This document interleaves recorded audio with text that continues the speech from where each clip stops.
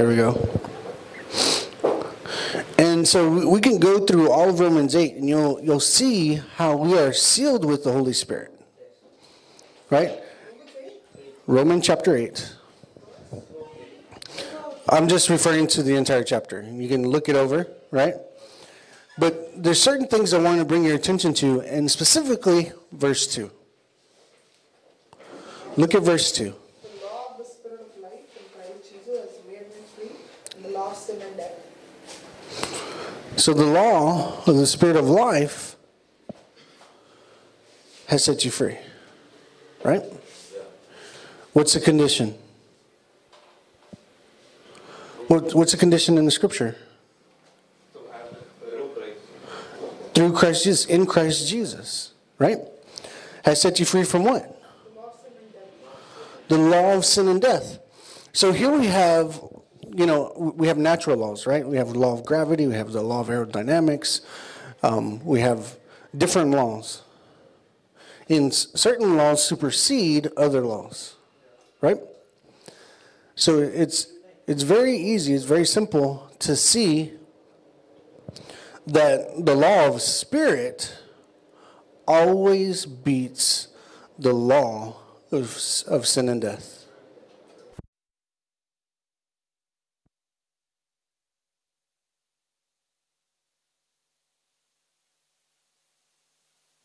Yeah.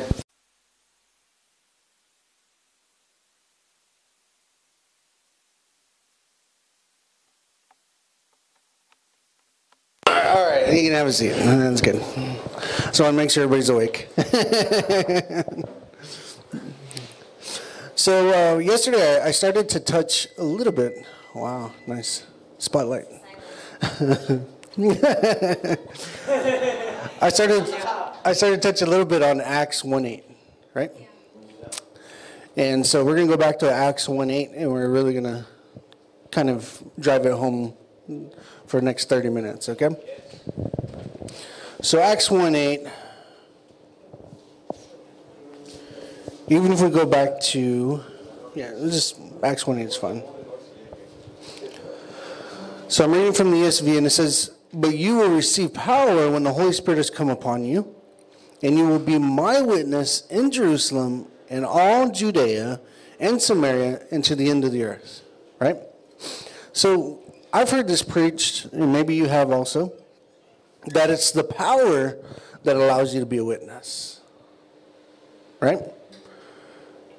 But if we actually break down the sentence, we look at the subject, we see that it's the Holy Spirit that allows us to be a witness. It's not the power. Okay? Because, we see in the Old Testament, it says, not by power, not by might, but by my Spirit, says the Lord. Right? And then in the New Testament, it almost seems like it contradicts, but Paul says, our faith does not rest in the wisdom of men, but in the power of God. Right? So it's actually comparing two different things. Because when you look at what is written here in Acts 1:8, what Jesus is saying is that the very power, the essence of his nature comes when the Holy Spirit comes upon you. Do you know what I mean? Yes? You understand? Right? So let's go over to Romans 8 real quick. Romans 8.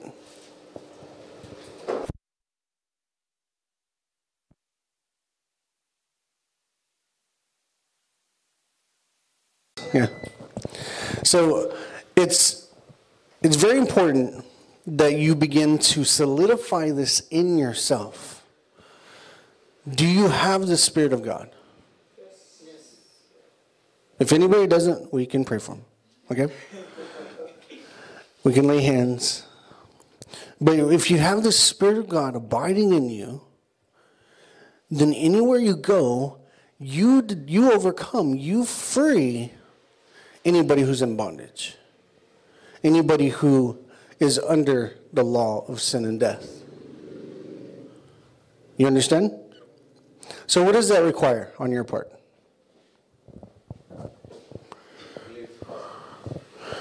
Yes, to believe it. Having the Holy Spirit. Oh, yes, we're talking about having the Holy Spirit. Well, yes, knowledge, it starts off with knowledge, but you have to preach the gospel, right? It says if we go to Luke 4, right, 19, what was it, 1920, 1819, somewhere in there, right, 1819, where it says to proclaim, to preach, to herald is the Greek word. So we have to proclaim the good news to people so that they can hear it. And so if we go to, Romans 10, the very end of 10, we can skip over there real quick. We'll come back to 8. So leave your finger on 8. And it says that faith comes by hearing, and hearing by the word of God. Right?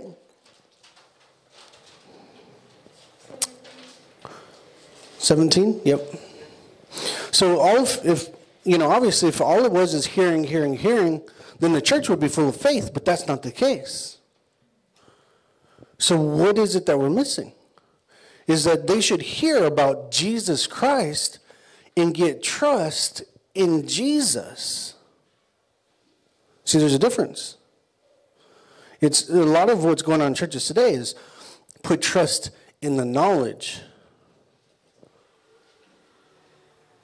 What is that? The wisdom of men. You see what I'm saying? So one of the big issues with a lot of ministries is they deliver a lot of knowledge. But if you don't mix that with understanding, it never becomes godly wisdom. Right? What does Colossians 1 say? He's saying, I pray that you have knowledge, spiritual understanding. Right? I think it's verse 19, 17, 19, somewhere in there. And it's very important that you understand that it's got to be mixed with understanding. If it's not mixed with understanding, then all it is knowledge. And all knowledge does is puff up. Right? So, just a quick story. There was a gentleman, he called me, he was part of another ministry. And he was like, I've been following you on Facebook. I've seen basically your testimonies and what people have been posting and everything. And it's awesome. What changed? I knew you were with this other ministry. What changed? And I was like, honestly, I just started focusing on the nature of God. He goes, well, I heard this one training, I don't want to list any names. I heard this one training and it messed me up. I couldn't go back to my church. I stopped going to church and I joined the church online. And when I was a part of the other ministry, I would have said, oh, yeah, that's awesome. But I told him, I was like, oh, so you're admitting that you're spiritually immature. He's like, what do you mean? I go, yeah, you're telling me that you're spiritually immature. Because everything you just said was, I want to be around like-minded believers. I want to do this. Oh, so your security isn't in Jesus Christ. Your security is in like-minded believers. You see what I'm saying? And so I said, the very nature of God says that, let's look at 1 Corinthians 13, right? Love is patient. Love is kind. Love is not self-seeking. Love is not rude, right? It lists all these characteristics of love, of unconditional love. And I said, so if you have the very nature of God, then why are you not being patient with your church? Because the only thing that needs to switch in your own mind is that you're not there to receive anymore. You're there to give. Right? And he was like, oh my gosh. I go, what's happened to you? And it's what's happened to a lot of us that have left certain ministries, is we were so puffed up with the knowledge that we thought we knew better than everybody else.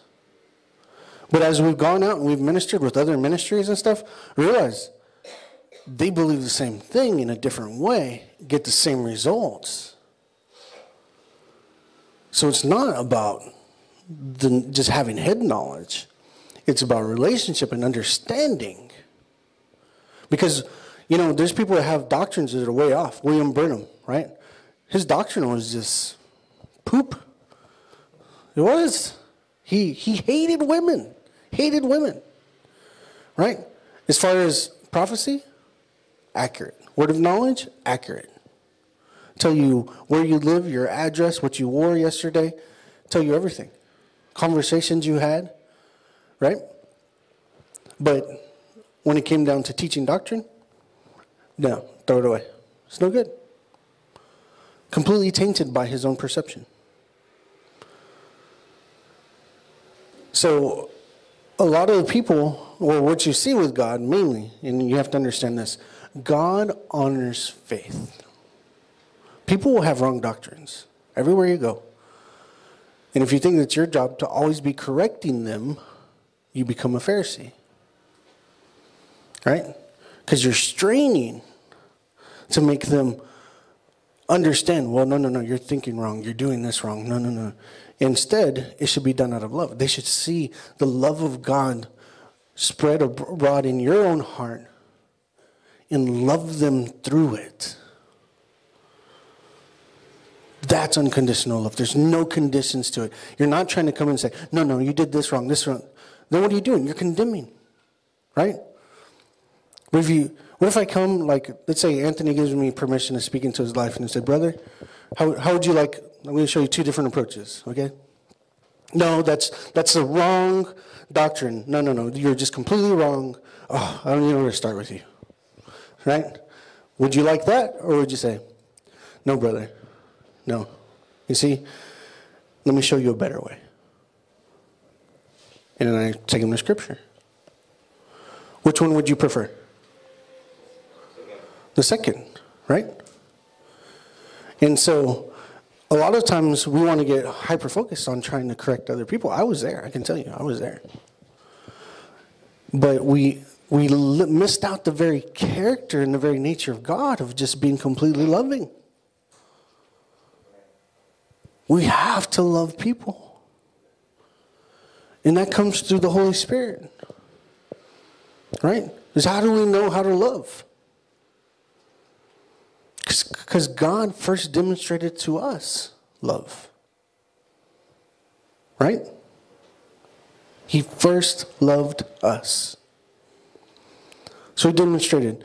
Did he, attack everybody all the time? Jesus? No, he didn't. Who did he attack? Who? Pharisees. Okay? Why did he attack them? Let me ask you this question. I'm going to get you to think again, okay? So if God is, we mentioned 1 Corinthians 13. So if God is love, right, keeps no record of wrongs, why did he attack the Pharisees?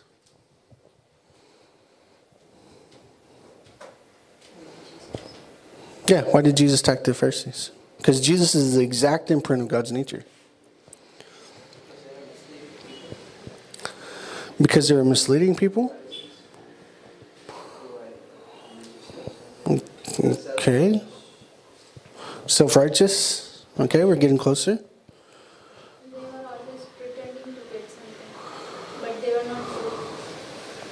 Outwardly, they were correct. Hypocrisy. Okay. They were presenting a false image of God. You're presenting a false image of God? They were not ready to be corrected by law. They were not what? They were not ready to accept correction by law. They weren't ready to receive correction by love? What do you call that? Reprobate. Pride. Throughout the Old Testament, you see that God hates the pride in people. Right? Oh, so much like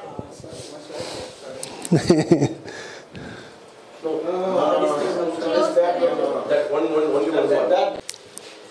It says that God humbles the proud, but exalts the humble. Right? Why do you think James says, humble yourselves before God? Right? Because there's two things you're going to do. You're either going to exalt yourself through pride. What does God have to do? Humble you. Or if you humble yourself, he exalts you. It's a paradox. Right? So when you begin to see the very nature of God in his heart, in the Spirit of God, and producing fruit in your life, then you don't feel like I have to run to correct this person or correct that person. That's not your job. That's the Holy Spirit's job. So there's a quote that says, preach Jesus and use words if you must. That's for believers. Okay? Now understand, if you are over a congregation or something like that, then you have the right. You're responsible for your sheep. Okay? You understand what I'm saying? So it's completely different when somebody gives you the right to speak into their life. I have people that tell me, you have the right to speak into my life. So when I see something, I take them aside. I ask them questions. At first, and I'm still having to push a lot of this junk out, be washed by the word. But at first, and Daisy helps me, she's like, ask them questions. And I'm like, don't just accuse. Okay. So I go back and I start asking them questions. What were you thinking when you did this? Why did you do this? Right? Start asking them questions so I can understand their heart. Because nobody likes being called into the principal's office. Right? You getting into trouble? They call you into the boss's office? Shake a little bit, right? What did I do? I didn't do anything wrong. But whenever you start having conversation, that's why with God, it's all about relationship. Think about it. If God had zero tolerance for your wrong doctrine, where would you be right now? Where would you be? You'd be in the same place in the gutter. Because he didn't care. Because he didn't love you. So people need to see your heart for them. They need to see that you love them completely and unconditionally. Even if they're wrong. It might be the right time to correct. It might not be the right time to correct. That's why a relationship's so important. So a lot of people, they come up to me and they ask, well, Anthony, how do you know when is the right time to correct? I was like, well, what we learn very, very quickly is it just depends on the situation. That's why relationship with the Holy Spirit is so important. Because then you get to know how he flows, right? So let's say, Castro does something wrong. Would it be okay with me, this is just some guidelines, okay? Would it be okay with me to rebuke him in front of you all? No, why? Because Jesus said that, first you personally go and talk to him, Matthew 18. Okay. What's another reason? It will be hard for him to change and other people will judge when you correct yourself. That's good. What else? He will shut the door. I would shame him. I'm not here to shame him. I'm here to build him up. Right? So it's better for me to go aside with him and say, hey, when you said this, I didn't appreciate that. I think you could have said it this way. Right? Wouldn't you appreciate that better? And it's honoring. Because if it was me, I would want you to do that to me. Now, in a different situation, let's say, Castro stands up and he's like, no, you're wrong, right? In the middle of a service. Okay. So what do you do then? Huh? He's putting himself out there already. So what do you do? We confront it. Okay. Tell them that we can talk it after the service. Okay. For the benefit of the other people. Patience. Okay. So there's different ways you can go about it, but if you listen to what I said, you ask the Spirit of God. You know, witches will hide in services. I'm telling you because you're trainers. Okay, witches will hide in services, and they will say hallelujah. Been in services, it's happened. They will say hallelujah, but you'll feel it in your spirit like chalk, and somebody dragging their fingernails over a chalkboard. You know how it's like the screeching sound, and that's how it starts to feel on your spirit. I'm telling you because I've been around it. And so this one lady, she was walking through a healing line, and she's like, hallelujah! She's like saying it real loud. And people are looking at her, and they're like, oh, that's cool, you know. And they got to a guy, and he goes, something's wrong. I go, yeah, she's got a devil casted out of her.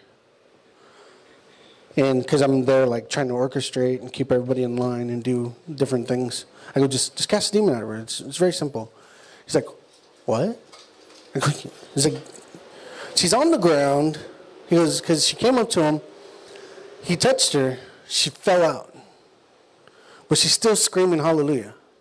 So she wasn't really falling out. She was playing possum. What devils do. Right? You understand the term playing possum? Pretending they're dead? Right? So what demons do with people is they will fall to the ground so you move on. You don't actually spend time casting the demon out. But the demon's stupid because now he's pinned to the ground. Where's he going to go? Right? You just follow him to the ground. You put your hand on him. Say, right now, in the name of Jesus, devil, come out. And that's it. And then you can get up and walk off. Right? So when you start realizing this and how simple it is, how easy this is, and the nature of God that's in you. What do you think Jesus rebuked the sons of thunder? We talked about this yesterday a little bit. Because they didn't recognize what kingdom they're from. And so that's why I'm telling you, we need to love. They need to know us by our love for one another, but we need to love. Okay? So Lester Sumrall, he was in Australia, and he was traveling with Howard Carter. You heard this story before? Yes, no, maybe so? No? So Howard Carter, he's preaching. Lester Sumrall was preaching after Howard Carter. Howard Carter would teach in the morning. Lester Sumrall would preach in the evenings. Right? So Lester Sumrall was preaching, and he said, this one lady sitting on the front row started slithering off her off her chair like a snake onto the ground. And he says, it was distracting. So he said, get up and sit down. So she gets up and she sits back down. So he keeps preaching. Next thing you know, she starts slithering like a snake back onto the ground again. And he's like, devil, come out of her. The devil came out of her. He said, sit down. She sat down. Didn't happen ever again. So he gets back and everybody's like, oh, right? What just happened? And so he gets there and he's like, Brother Howard, I think I really blew it. He's like, why? So he explained the situation to him. He goes, no, I would have done the same thing. Really? Yeah, that was the devil. And he cast it out of him. It was very simple. Didn't pay attention to it anymore, you know. And he's like, okay. So next meeting, Lester Sumrall was teaching. This lady kept saying, hallelujah. And he said if it was striking against his spirit. And he was like, something wrong here. Right? So she said it several times, and it kept rubbing against him wrong. And he decided to call her out. It's the middle of a service, right? And so She gets up. She says, hallelujah again. He said, devil, come out of her. She falls down. She starts foaming at the mouth and everything, right? And so that night, he goes, Brother Howard. He's like, Brother Howard, I'm sorry. I really think I messed up. I think you're going to kick me out for sure now. He's like, why? He's like, because this Christian woman, she kept saying hallelujah, but just, I didn't feel right. Didn't feel right. So I cast the demon out of her. He's like, well, what happened? She fell to the floor and the demon came out of her. Yeah, I would have done the same thing. I was like, what is this? He's like, it's discerning of spirit. You're operating.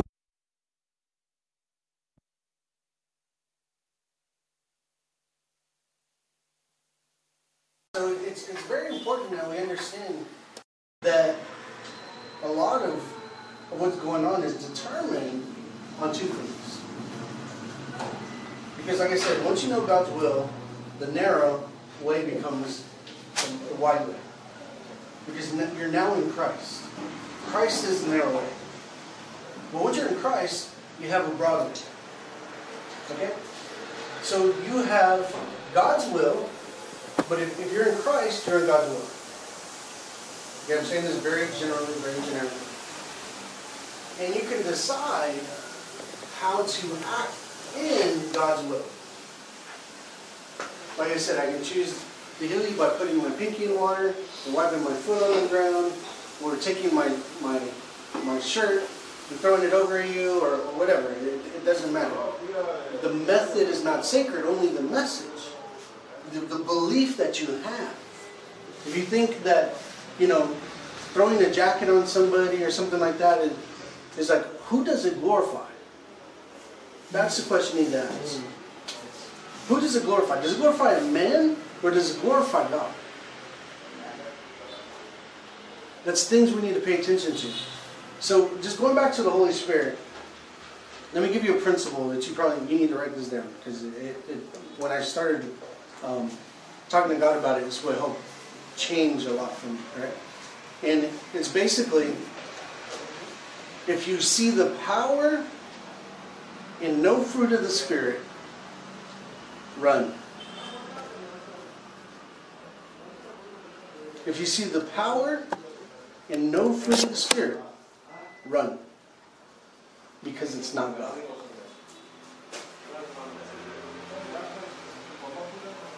Okay? So let's talk about this.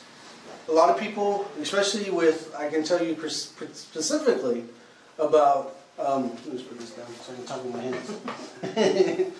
So, specifically about revivals that have happened in North America. You have the Toronto Blessing, you heard about that. Lakeland, Outpouring, heard about that. Brownsville, never heard of any of these revivals. Okay. So, basically, if you go back and you look them up, you'll see the one in Toronto, it started off as a move of God. People just started showing up and giving their lives to Christ out of nowhere. Conviction in their heart. They're driving by the church. They would stop and go into the church and give their lives wholeheartedly to Christ. But it went into excess because they accepted everything that was going on in the church as the Spirit of God. So listen to what I'm saying. The next thing you know, they have spiritual animals. Oh, I'm walking my spiritual lion. Oh, yeah. Yeah. I have a spiritual tiger right here. And they're like petting and doing all kinds of stuff. I was like, you lost it. You don't find that anywhere in Scripture. Why do you need a spiritual animal? Right? So, it's very important that you begin to see, how does this line up to the fruit of the Spirit? Right? So there was people, they were saying, they would start howling and cawing like a bird, or doing all these different things, and they're like, oh, that's God. That's a manifestation of His Spirit. Who are you to say that's not a manifestation of the Spirit? His Word tells me that. Right? Doesn't it say the spirit of the prophet is subject to the prophet? Yes. Doesn't it say that the fruit of the Spirit is self-control? Yes. So you start to see things that are very interesting. So people, they start reacting to the Spirit of God in you, right? Because understand, the Holy Spirit lives inside you. And the more time that you spend getting to know Him and walking with Him and everything, you become insulated. So some people, they're like, oh, the Spirit of God, like I just felt the Spirit of God. And you're like, I ain't feeling nothing. Because it's not about a sense, right? It's not about a feeling. Because, let me clarify that a little bit. We went to a church where everybody was always falling down and everything else. They prayed for us. I'm just standing there. Come on, try to push me. Right? And I would never fall down.